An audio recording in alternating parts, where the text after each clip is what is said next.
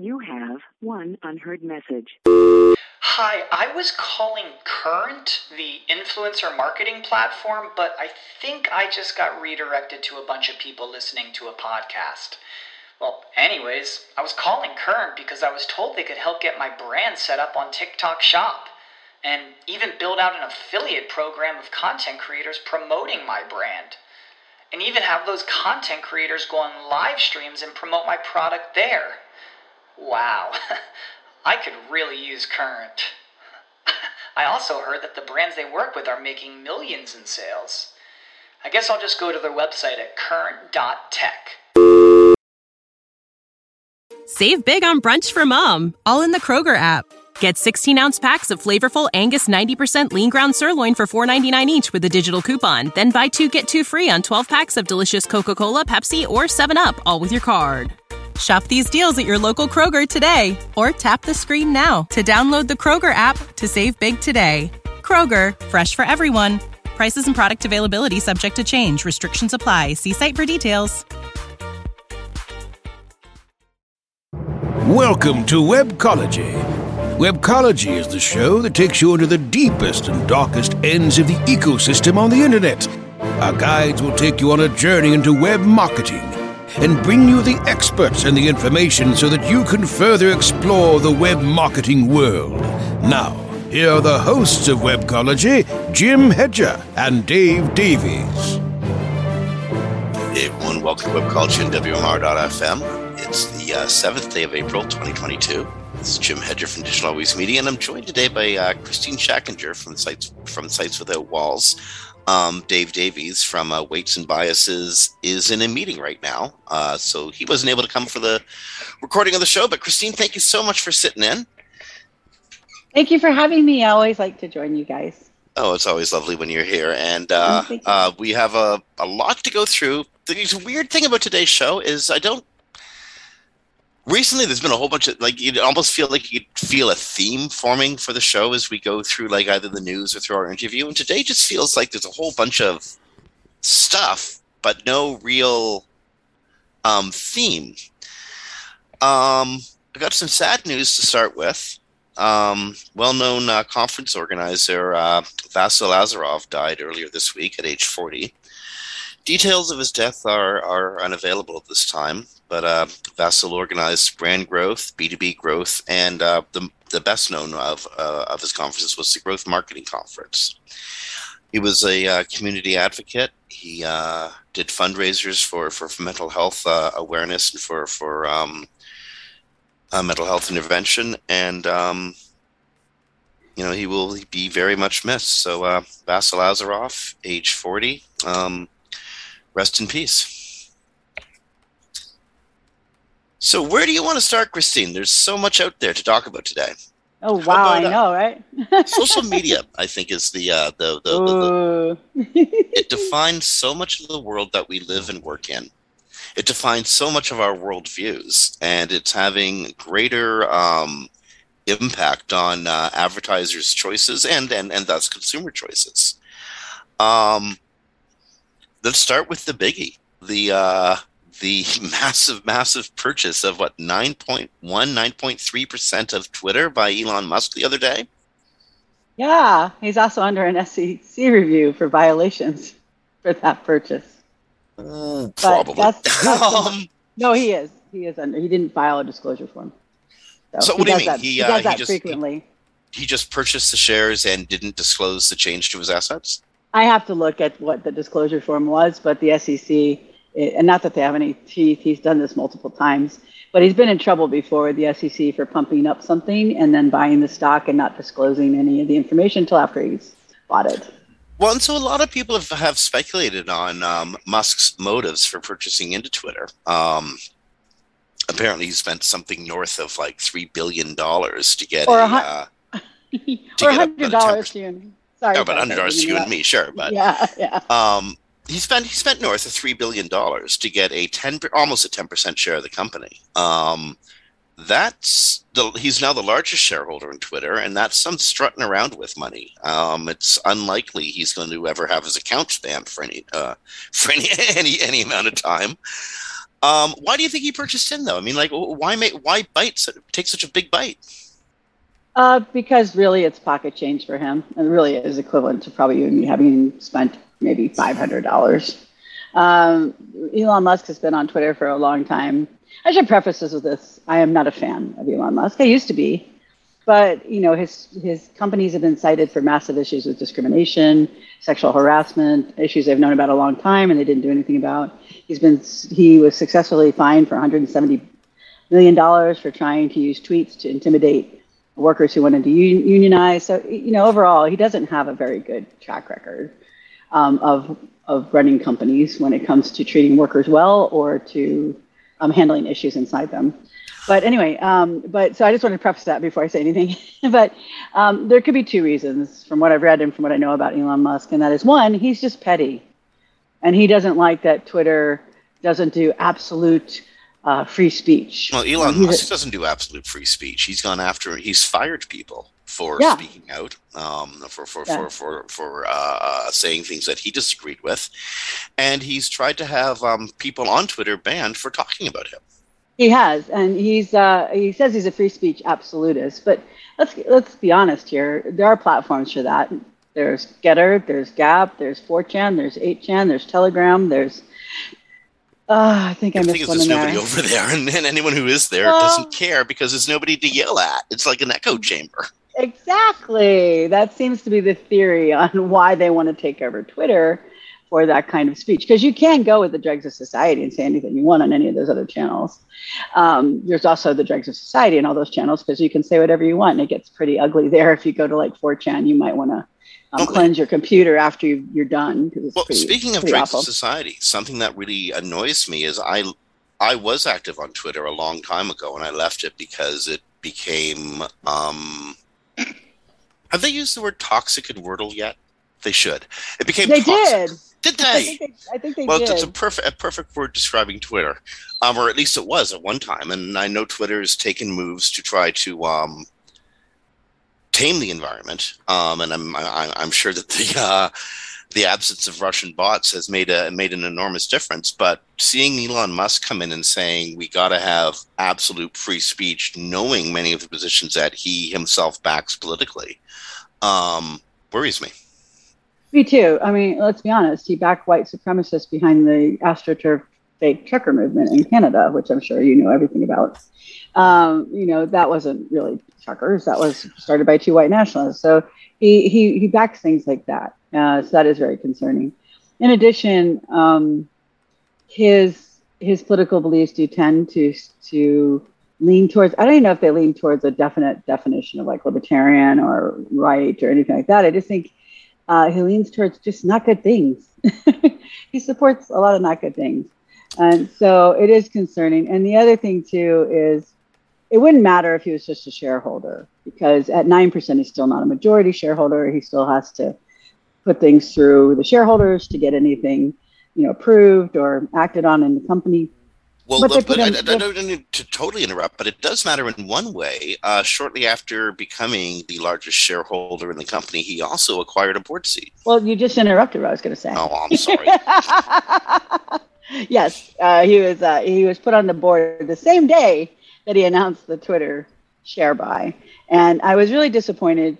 I don't know the new CEO. I haven't seen a lot of good things that make me confident in him, but I was surprised that Jack came on board publicly and supported it, because one, it took Jack from the top shareholder down, and it really probably nullifies his voice on anything. But the fact that he knows who Musk is, it's like the old tale where the frog takes a scorpion across the water and the scorpion stings it on the way. That's sort of Twitter and Elon Musk right now. And the other thing that they announced was an edit button, which, by the way, let's just be real clear here. There already is one. It's called copy, delete your post, edit, repost it. Takes 5 seconds.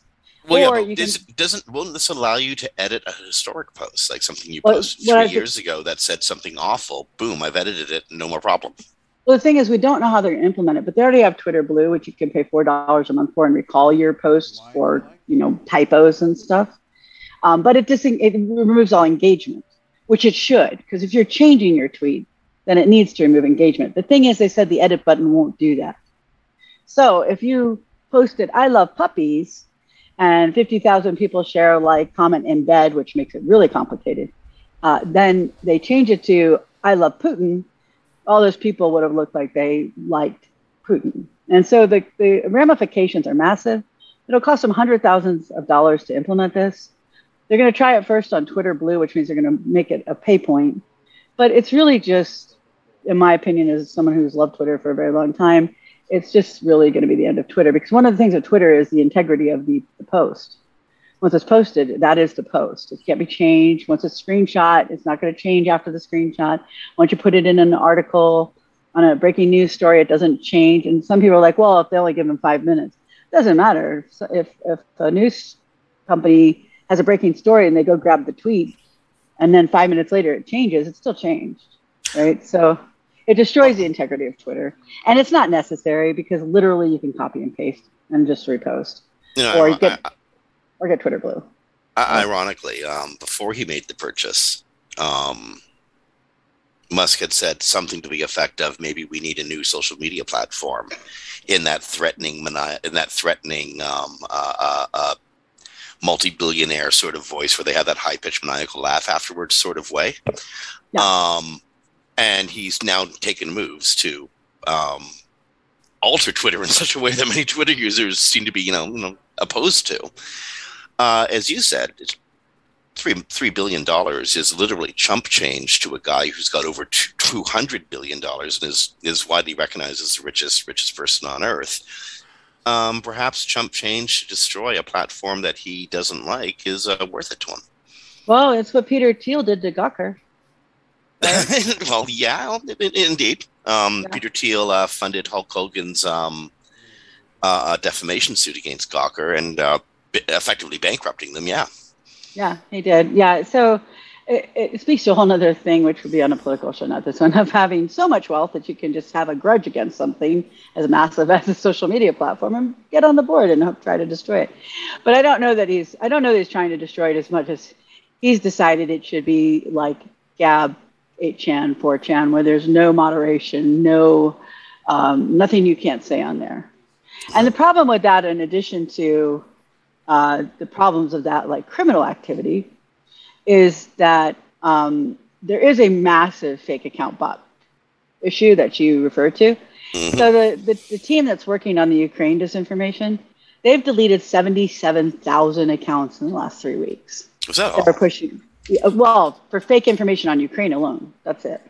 Sure. So sure. When you say everything got toxic, most of the toxicity has been fake accounts and bots, which Twitter rarely acknowledges. They'll acknowledge the bots, but they don't acknowledge the fake account platforms. And so those are people actually paid for, usually by Russia, or in the case of the last election, Trump's social media manager stated that they paid a bunch of teenagers to go on there and try to change people's minds.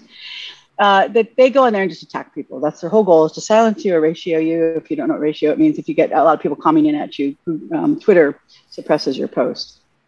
So the fact that they have this problem, if you had a platform that had no moderation and everyone could just say what they wanted to say, it would just become the most weaponized platform on the face of the planet. Of course, it would kill it too. It would be very short term, where everybody who likes Twitter and bears with the issues would walk away, because there would be nobody moderating the issues anymore.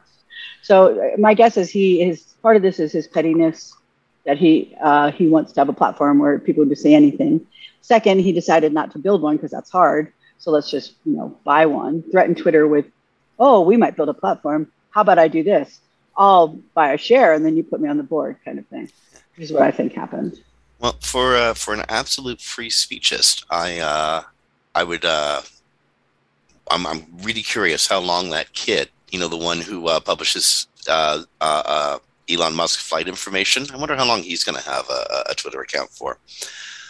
No, that's true. I mean, it is very true. He does now have the ability to say anything he wants without it being moderated. It's not like they're going to moderate the guy that they put on the board and owns 9.2% of the stock value, right? No, so it's actually a problem for free speech, because now the free speech is being controlled by one man. Yeah, in the long run, there's a dictate called the paradox of intolerance, or the paradox of tolerance. If you tolerate intolerance, that intolerance will eventually become powerful enough to limit the amount of tolerance. So you have to tolerate intolerance. Simple. Very, very true. I like how you said that. We should probably move. We've been on this story for so long. Well, it's a big story because it really is. Twitter isn't just a social media platform. It's where, a lot of the information gets first put out for politics, for medicine, for pandemic, for governments. So the fact that Elon Musk decided he's the one who should control how that runs based on his belief system is a pretty serious issue.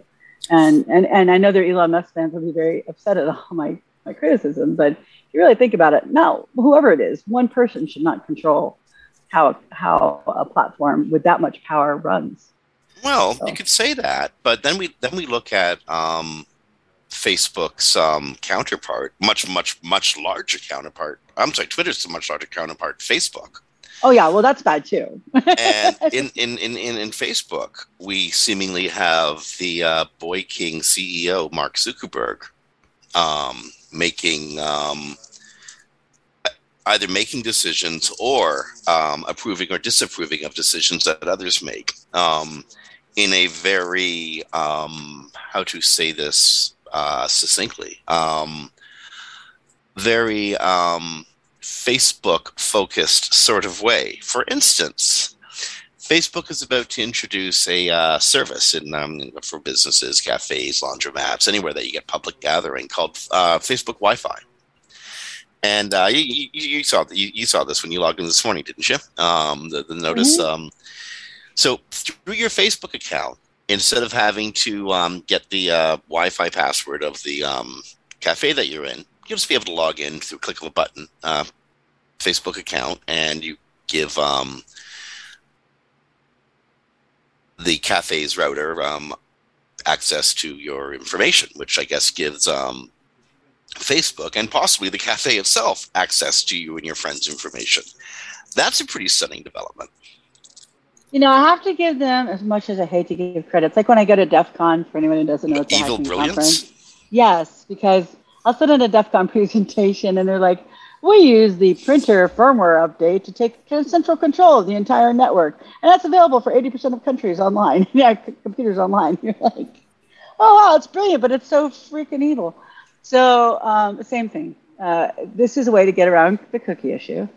But even more so, they'll be able to follow. You go to like your local cafe. You don't know that they have this implemented because from what I can see, you're just giving them the Wi-Fi information so they can latch onto it.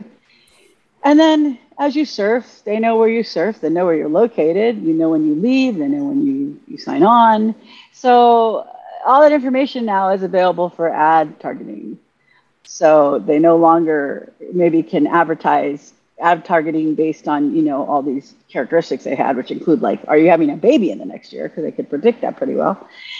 But now they're going to be able to do it based on where you're located, what Wi-Fi you use. You go from your coffee store to your auto repair shop. You get on the Wi-Fi there. Then you go, down to the grocery store and you sign into the Wi-Fi there. Now they know everywhere you've been and they know how long you've been there, at least how long you're on the Wi-Fi. Usually you stay on the whole time.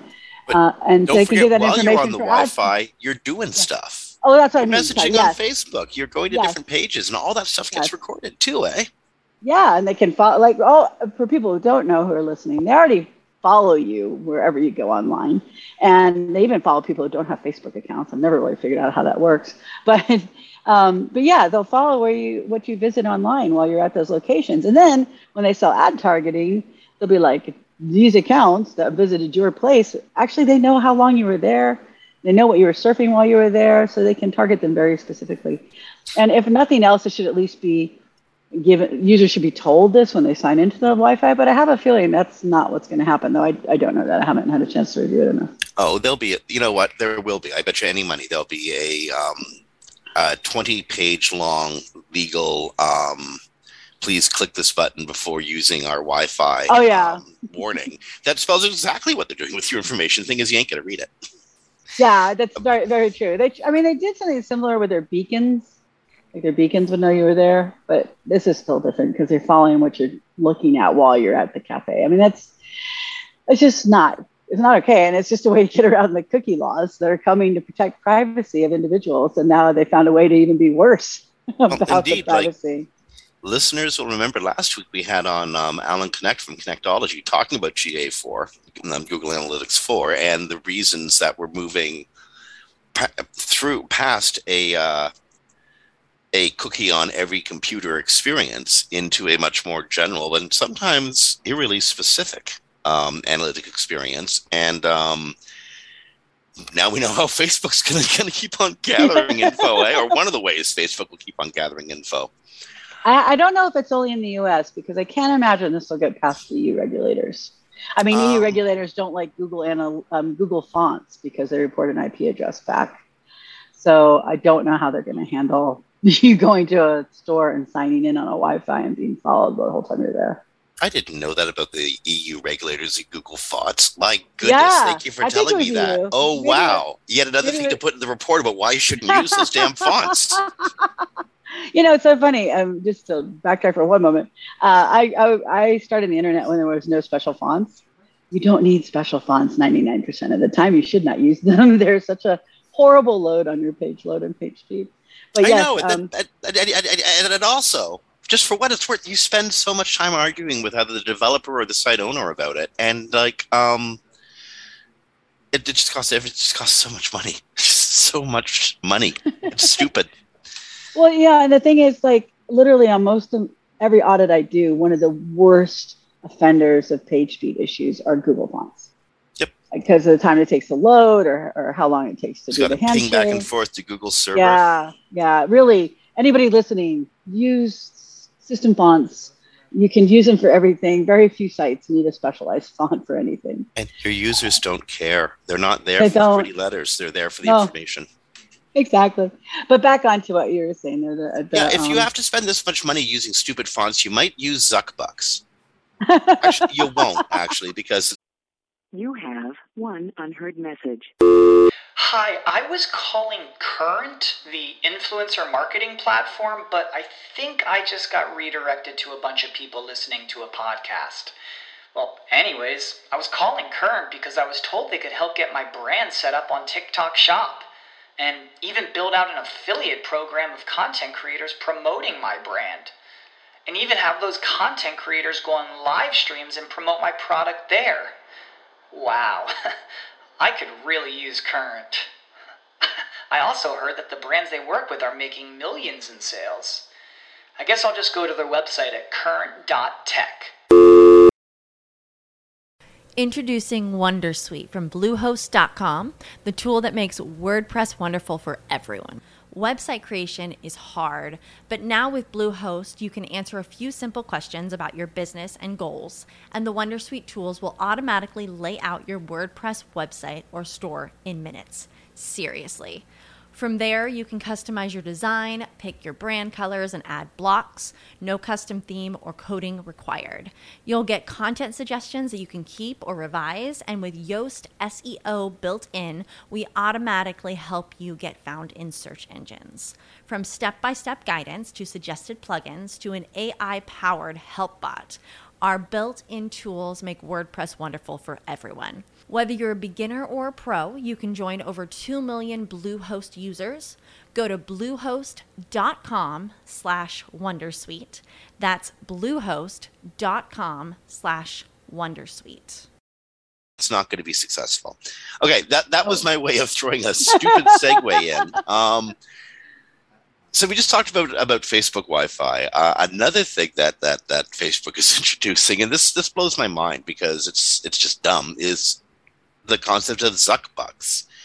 Much like that Roblox, that children's video game currency, stuff you can use to buy enhancements or experiences, or perhaps advertising. What do you think of this whole Zuckbuck thing? Well, I haven't read an in-depth article on it yet. It just came out as a breaking news story today, and so I don't have all the details. But, I mean, if it works for a kid's game, fine. But it's all about his metaverse, which, I mean, it hasn't received any positive reviews from any serious people in the tech world, and people have really bashed it. Plus, we don't have the computer processing power yet to really handle something like a metaverse. So I just think it's another way for him to try to make money. The good thing is he's moving away from creating his own crypto coin. At least that's going away. He's still doing NFTs, which, by the way, if anyone doesn't know, NFTs are air. You don't own anything. They're not good. But he's, with Facebook, he's just trying to make more money. You know, the thing about Zuck, a lot of people who run massive companies, he didn't come up with the idea of Facebook. You know, he's not a creator. And now he's at a point in Facebook's history where he has to be an innovator, and he's not an innovator. So he's failing on trying to do this metaverse innovation. And this is just his latest thing on trying to just make money off of it. That's my opinion. Well, here's the thing. The metaverse is going to happen. Whether Facebook runs it or somebody else runs it or it's decentralized or what, a three-dimensional representation of the web is going to happen. It's going to happen because it's cool and we can do it. I don't know. Second Life has been there. Actually, no, according to what I've read you can't walk around Second Life with a pair of VR goggles on and feel like you're actually there. You got to play it like it's on a monitor.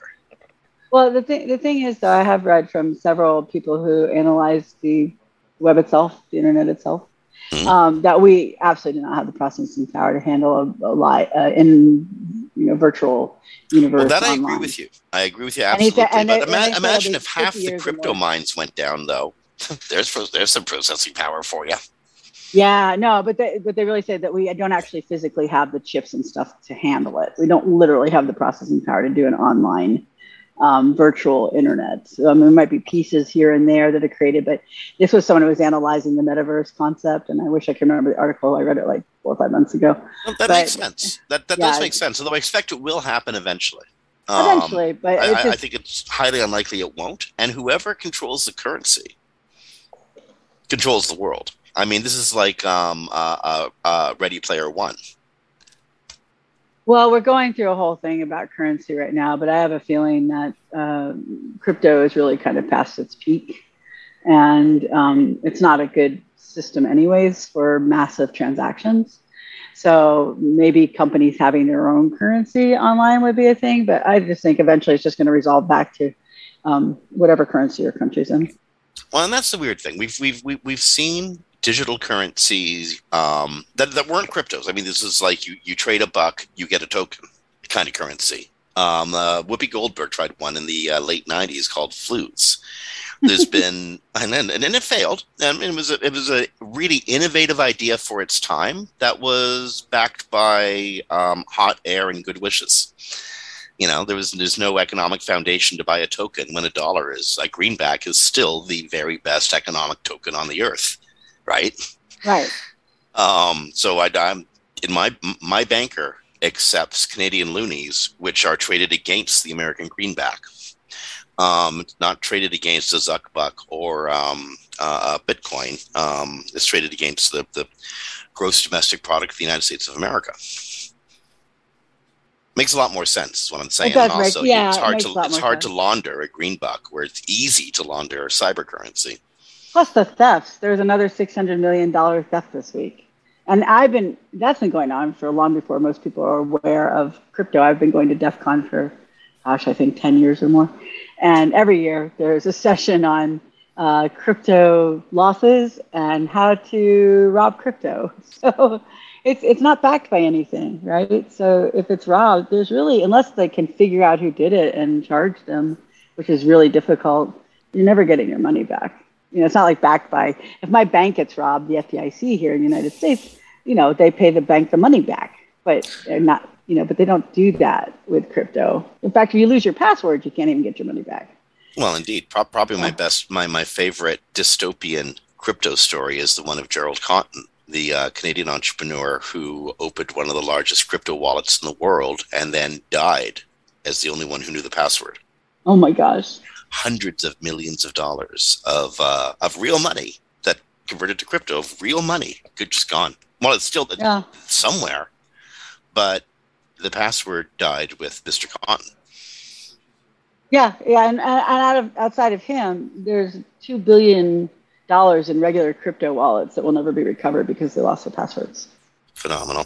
Just phenomenal. Exactly. So those are things that are going to get worked out over time. And you know what? It's fun to end a social media segment on the show with talk about crypto because it's just so screwy. The whole world is just so screwy. It's just fitting to end it with a talk on crypto. People who are interested in SEO stuff, rejoice. The rest of this is all SEO, except for one. And I'm going to jump that one right now. A quick thanks to the guys at the Wayback Machine. How often has archive.org saved your bacon in your work as an SEO? So many times. You owe them. You already owe them a debt of gratitude, right? I do. Yes. Well, here's another one.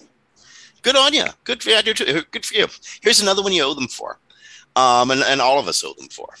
The Wayback Machine, the archive.org, is on a special mission right now to archive all of the Ukrainian internet. That's awesome. Yeah, so much information, so many memories, so many people's stories that need to be remembered, deserve to be remembered. And so just a shout out to archive.org, to the folks at the Wayback Machine. Thanks for doing that. That's really great. Yeah, that's a wonderful thing that they're doing. Okay, so this was I think the big fun story from Google this week was just came out yesterday. Content that was created by AI is going to go against the Google guidelines. Which is funny because they said just a month ago that it did not, a month and a half ago. Well, which I imagine sparked. Could you imagine the arms race that's going to happen if they endorse obvious AI created content? Because I don't know how they're going to know. Well, here's the thing. Yeah, there is a way they can possibly know. But I did ask just a month and a half ago about maybe.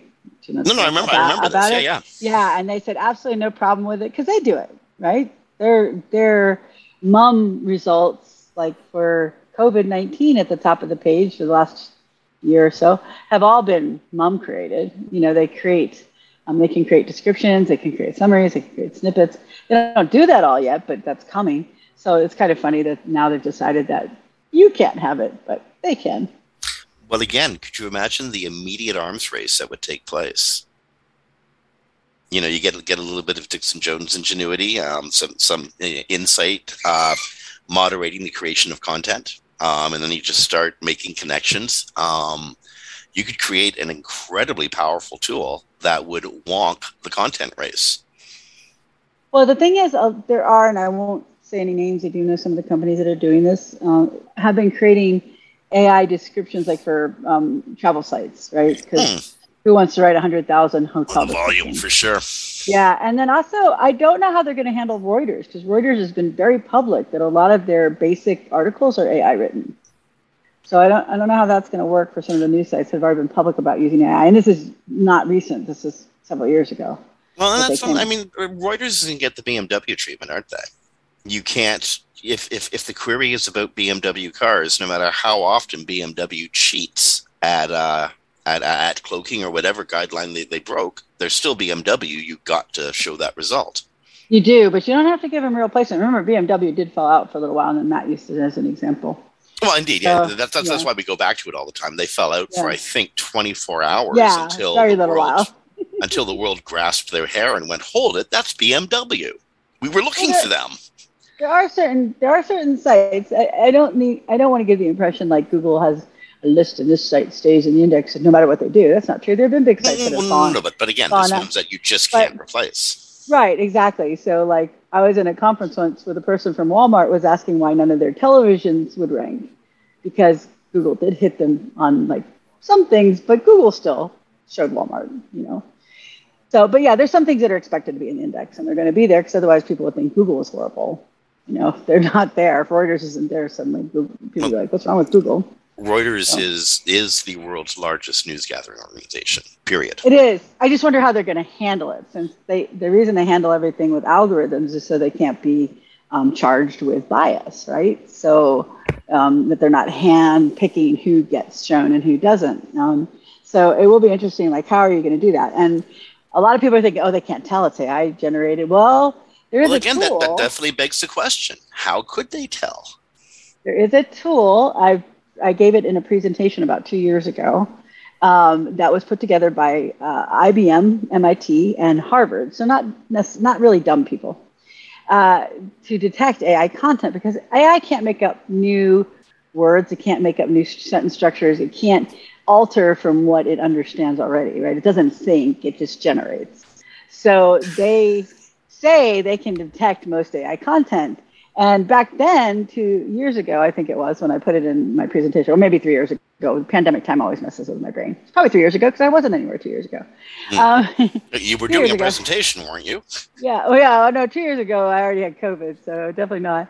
But three years ago, probably, I was doing the presentation. Ergo, it was the old times.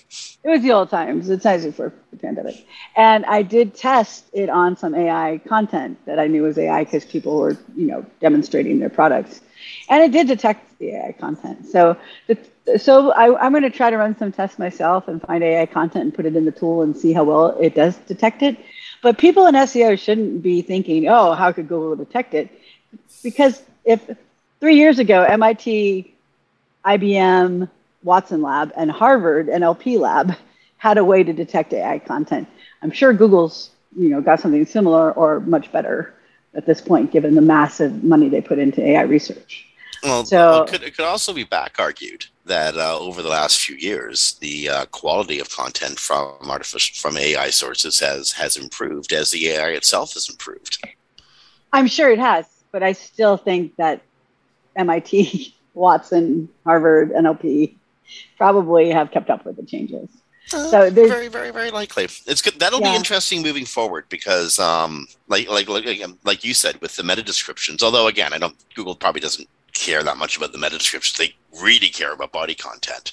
No, I mean hotel descriptions in the body. I know there's some companies that have used AI to generate your description that you read when you book a hotel, but why not, right? Because who wants to write 100,000 hotel descriptions? Indeed. Indeed, I couldn't imagine. Actually, I could imagine, and that's why I'm joking about it. Yeah. We'll see what happens with that. That's something that's definitely worth watching over time. It is. It reminded me. Oh, sorry. I was just going to say. Well, so it just reminded me of this great segue into the next one. And this is one that I think is kind of close to your heart. Okay. Google doesn't really care who produces the content, provided it's good content, good quality content that matches the query and gives citable facts. Well, they don't check facts either, but I know what you're saying. You're writing good content, that it's written well. Yes. Actually, Google has said they don't use things like author or bios, except in news. In news, you have to have a bio, but they don't check the bio. Since the whole thing came up 3 years ago. So it is nice to see it being reaffirmed, just as basically we don't care who writes the content, because a lot of people pay a lot of money to hire expert authors that Google doesn't look at. Google doesn't know your author is an expert. Now, there is one caveat to this, and it's mentioned briefly in that article about knowing who an author is, and that's different. So somebody in a group was saying, oh, they definitely check who authors are. We had this guy who spoke in front of Congress. He's had 10 bestsellers. He's been cited by all these journals. He's been a professor at this university, and our content ranked better. Well, maybe he's just a very good writer. Well, yeah, but also Google does know author entities. No, indeed. Right? So my point of that being is people mistake that for being Google looking at author expertise, and they're not. But if someone's really famous as a writer, if you had Stephen King, write something on your blog about horror, you're not going to get better rankings because they know Stephen King by the name there wrote this article, but Stephen King is associated with these other entities, so you're going to get more exposure, more visibility, because the entities are associated with each other in search. Okay, the entities, absolutely. Yeah.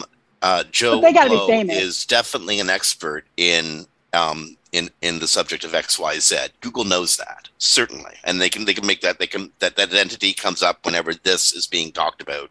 So there's a definite relation. But I'm going to postulate another thing.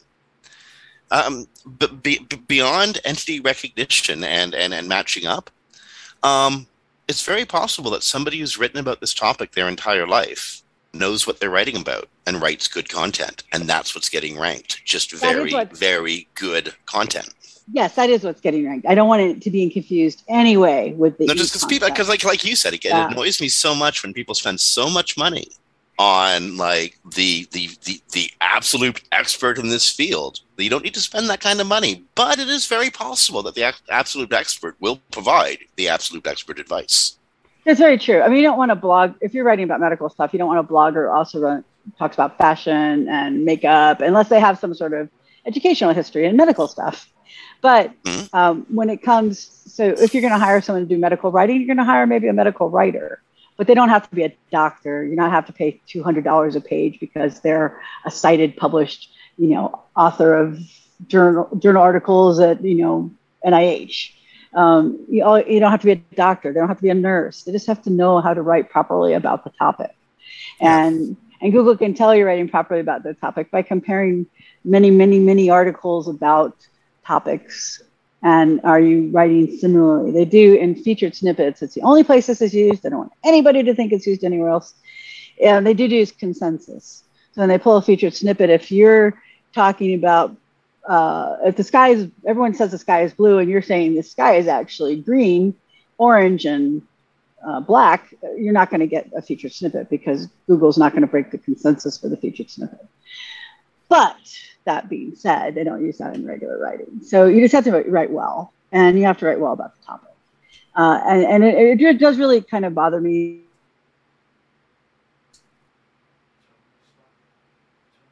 And authors with reputations, because that's not what Google means by expertise. They even say that in the Quality Raters Guide, which is not an SEO guide, it's a guide for quality raters, but it still says that in there. But because you and I both have seen sites destroy themselves by not focusing on what they should be focusing on and focusing on hiring expert writers. And so the site doesn't do any better because Google doesn't evaluate that. And meanwhile, all the things they needed to fix, they don't fix because Google does evaluate those other things.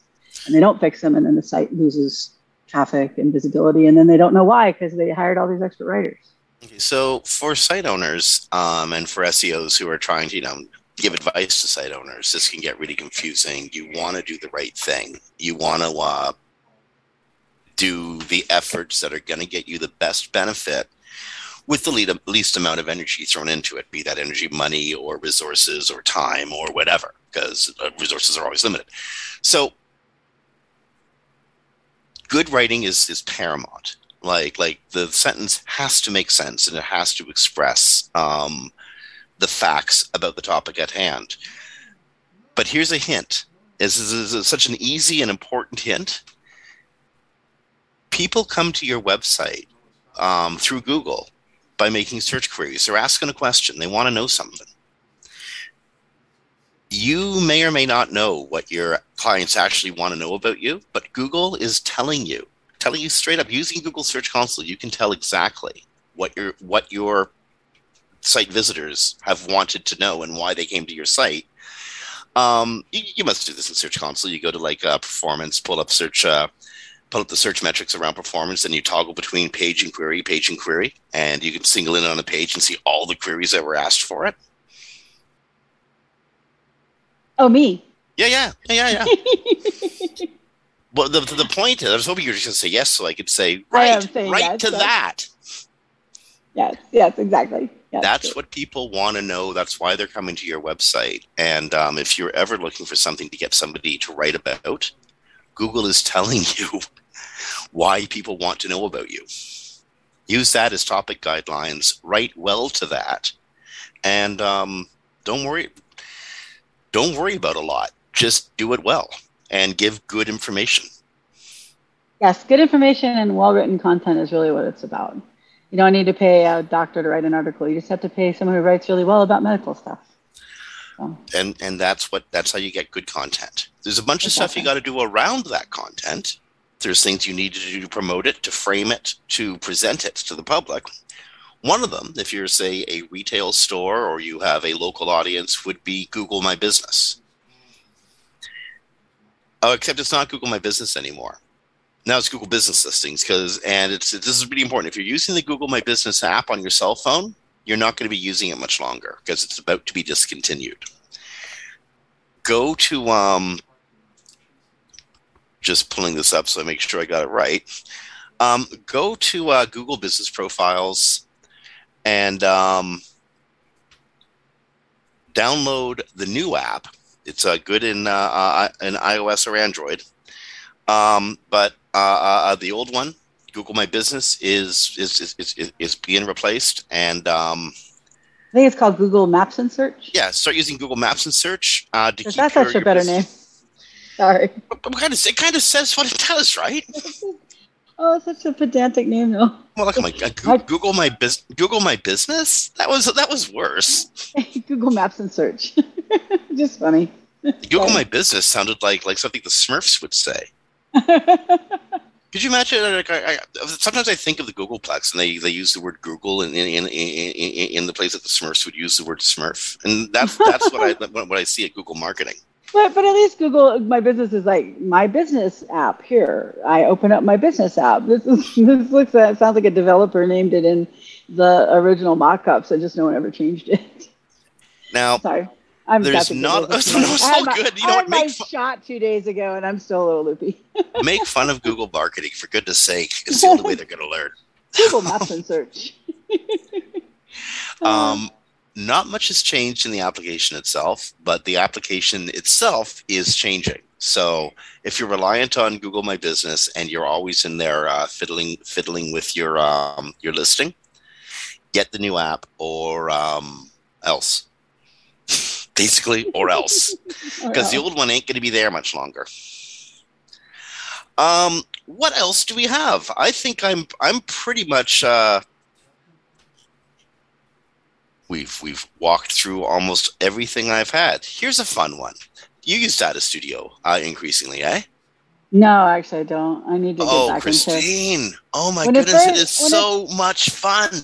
No, when it first came out, it was so easy to use, and then they changed it, and it was so ridiculously complex that I just didn't use it. So I understand it's better now, and I need to go back, and I will. It's pretty intuitive. My list, and yeah. It wasn't for a while. It wasn't. It was very bad for a while. The thing I'm loving about Data Studio is how it saves so much report preparation time.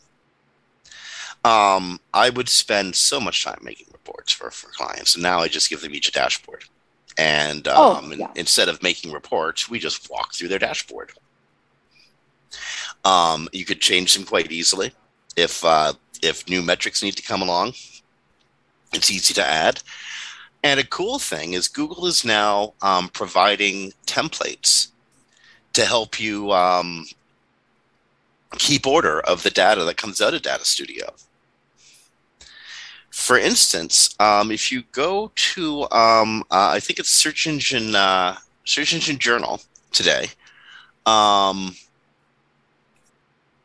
sorry, I'm missing the author's name on my notes here, but there's a link that gets you to a bubble chart that helps you understand the efficacy of different keyword queries, phrases, and targets that you might be going after.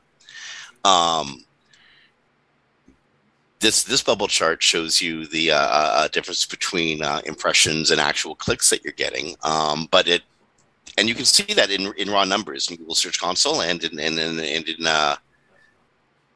output from Data Studio. But the way this chart arranges itself, it just makes it much easier for the client to understand what you're trying to describe to them.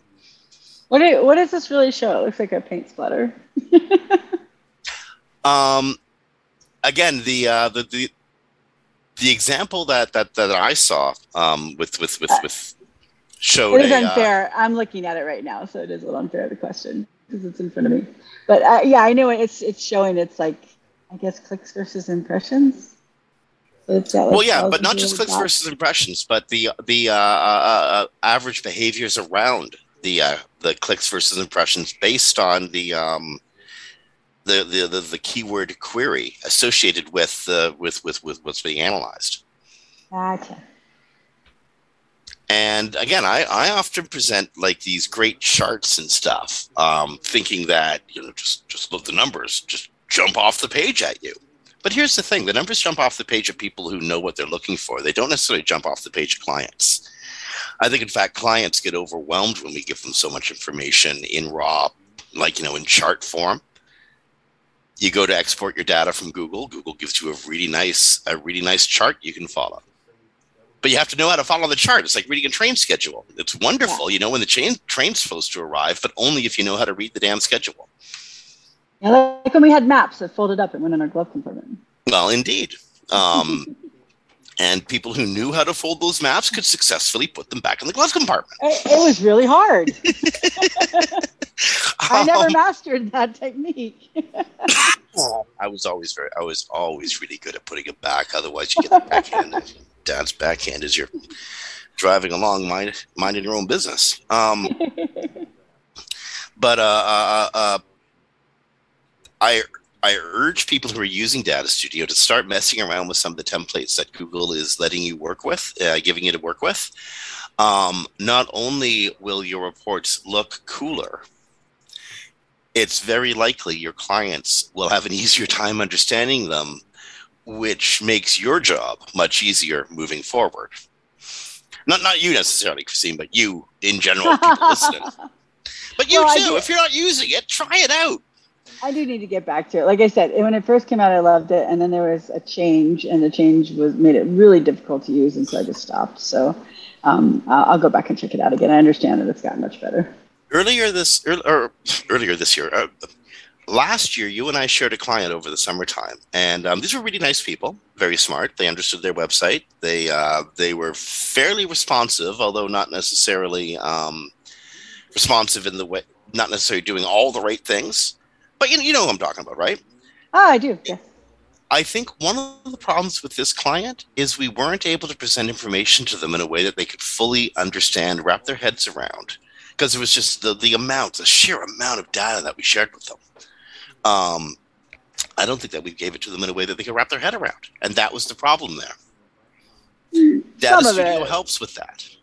Not only that, they can refer to it anytime they want to, and so I'm just finding this. It's cleared up so many problems, so many unnecessary problems. Well, and I think probably I haven't needed it as much because a lot of what I do is auditing based, and Sitebulb gives you a lot of that information already in their output, so that I would need for a report. So like they tell you like keywords and where they ranked and stuff like that. So and then it correlated with some other items that are necessary. If I was doing monthly day-to-day, Data Studio would be much more important. I'm in the day-to-day club these days. Exactly, yeah. If I was doing day-to-day stuff, I would have probably gotten back on Data Studio a long time ago. But I've been doing a massive migration project and audits, so it hasn't really been needed as much. Hey, speaking of audits, Alan Blythe is back in the game. Yes. He took a sabbatical for about 6 months, and I understand he's back doing audits again and taking new clients. He is, definitely. Well, yes, and he does. Although we in a very friendly way, compete against each other. Alan is one of the people that I would recommend for clients if they're not going to use me. So. Well, yeah. Alan is. I'd say Alan is one of those guys you call the SEO's SEO. He's definitely the expert's expert. Anyway, I love seeing him back in the game again. I do too. Alan's great, and Alan's very one of the when we started doing technical SEO, there weren't a lot of us. It was like me and Alan and Jenny Hazeless, if I just said her name right, and. There weren't a lot of us, and so we all had like a healthy competition, but also learned a lot off each other. And I always would go to Alan when I didn't know something. Yeah, he the epic dinners and the world is a much more interesting and enlivened place when Alan Blythe is around. Well, and people might not know because of anyone new to the industry. We didn't have epic dinners, I don't think, right before the pandemic, so it's been probably 4 or 5 years. But if he was going to try to do another one when the pandemic hit. So if you ever see Alan offer an epic dinner, definitely attend. He gets sponsors to pay for a dinner at a conference. Everyone gets together, has a lovely time, talking, hanging out, and getting a really nice meal. And Alan puts it all together. And he did it for many years. At one, I think he might have done it more than one conference. I know he did do it at PubCon. But it's just a really great event. So if you ever see Alan doing that, definitely sign up. Absolutely. Yeah. Okay, we have gone around full clock. We haven't yet said the name Barry Schwartz, so many of the stories today came from the keyboard of Barry Schwartz originally. His name's gotten in. Excellent. Yep. Friends, you have been listening to Webcology on WMR.FM on the 7th of April, 2022. Before we go anywhere, I want to mention that even though most of our jurisdictions have relaxed all the mandates, and even though everybody is damn sick of it, COVID is still very real, and case counts are climbing in many jurisdictions in North America. Where I live in Ontario, we are now seeing more hospitalizations than we were back in December and January, when Omicron was running rampant through this province. We're also seeing absenteeism from hospitals as nurses and doctors fall sick with COVID. This is crazy. It's a preventable disease. Can I add one thing to that? Yeah. Yeah. Also make sure that you get your boosters, because what isn't talked about very often is long COVID that comes out of COVID. I've had it for 2 years, but mine is considered not as severe as many. There are people whose lives are completely destroyed by long COVID. There's not good research. You don't just go to a doctor and get a pill and get fixed. And people can't walk, can't think, fix the brain. There's even brain damage that occurs. So not for everybody, but can. But the maddening thing, Christine, is how preventable and how easily avoidable COVID is if we all act in concert and cooperation with each other. And also if we get vaccinated, which if you get only 2 vaccines, you're not protected from long COVID. If you get a booster, it goes down dramatically, like something like 80% that you could get long COVID. So definitely get vaccinated too. Get vaccinated, absolutely get vaccinated. You are definitely protected against the very worst outcomes. You're probably not going to be hospitalized, and you're probably not going to have a tube stuck down your throat. But you can still transmit it. Exactly. Keep wearing a mask. Keep separating. If we do this, all of us do this, not half of us. All of us do this for 4 months. We will beat COVID, but we all need to do it. If not, we're just going to do the same stupid series of openings and closings, of restricting civil liberties, of destroying businesses, and our society slowly degrading. It's just going to keep on happening like Groundhog Day. It doesn't got to be this way. Yeah, and Wear a mask and separate. And in Europe is always the precursor, and they are now experiencing dramatic They increases. Absolutely are. Yeah. So are we in Ontario. And so will you in America very soon, if you aren't already. Exactly. And it's just grim, repeatable math. But we could beat it. It just takes effort. So friends, on that, please take the effort. I want our society back. I'm sick of talking about COVID. I'm sick of wearing a mask, but I'm wearing it all the time because I don't want it to spread any further. Yeah. Okay, on that, get vaccinated, stay separate, rank well, do all the right things at your website, be kind to yourselves, be kind to your families, be kind to your clients. Stick around the network. We got great content coming up, and we'll talk to you next week.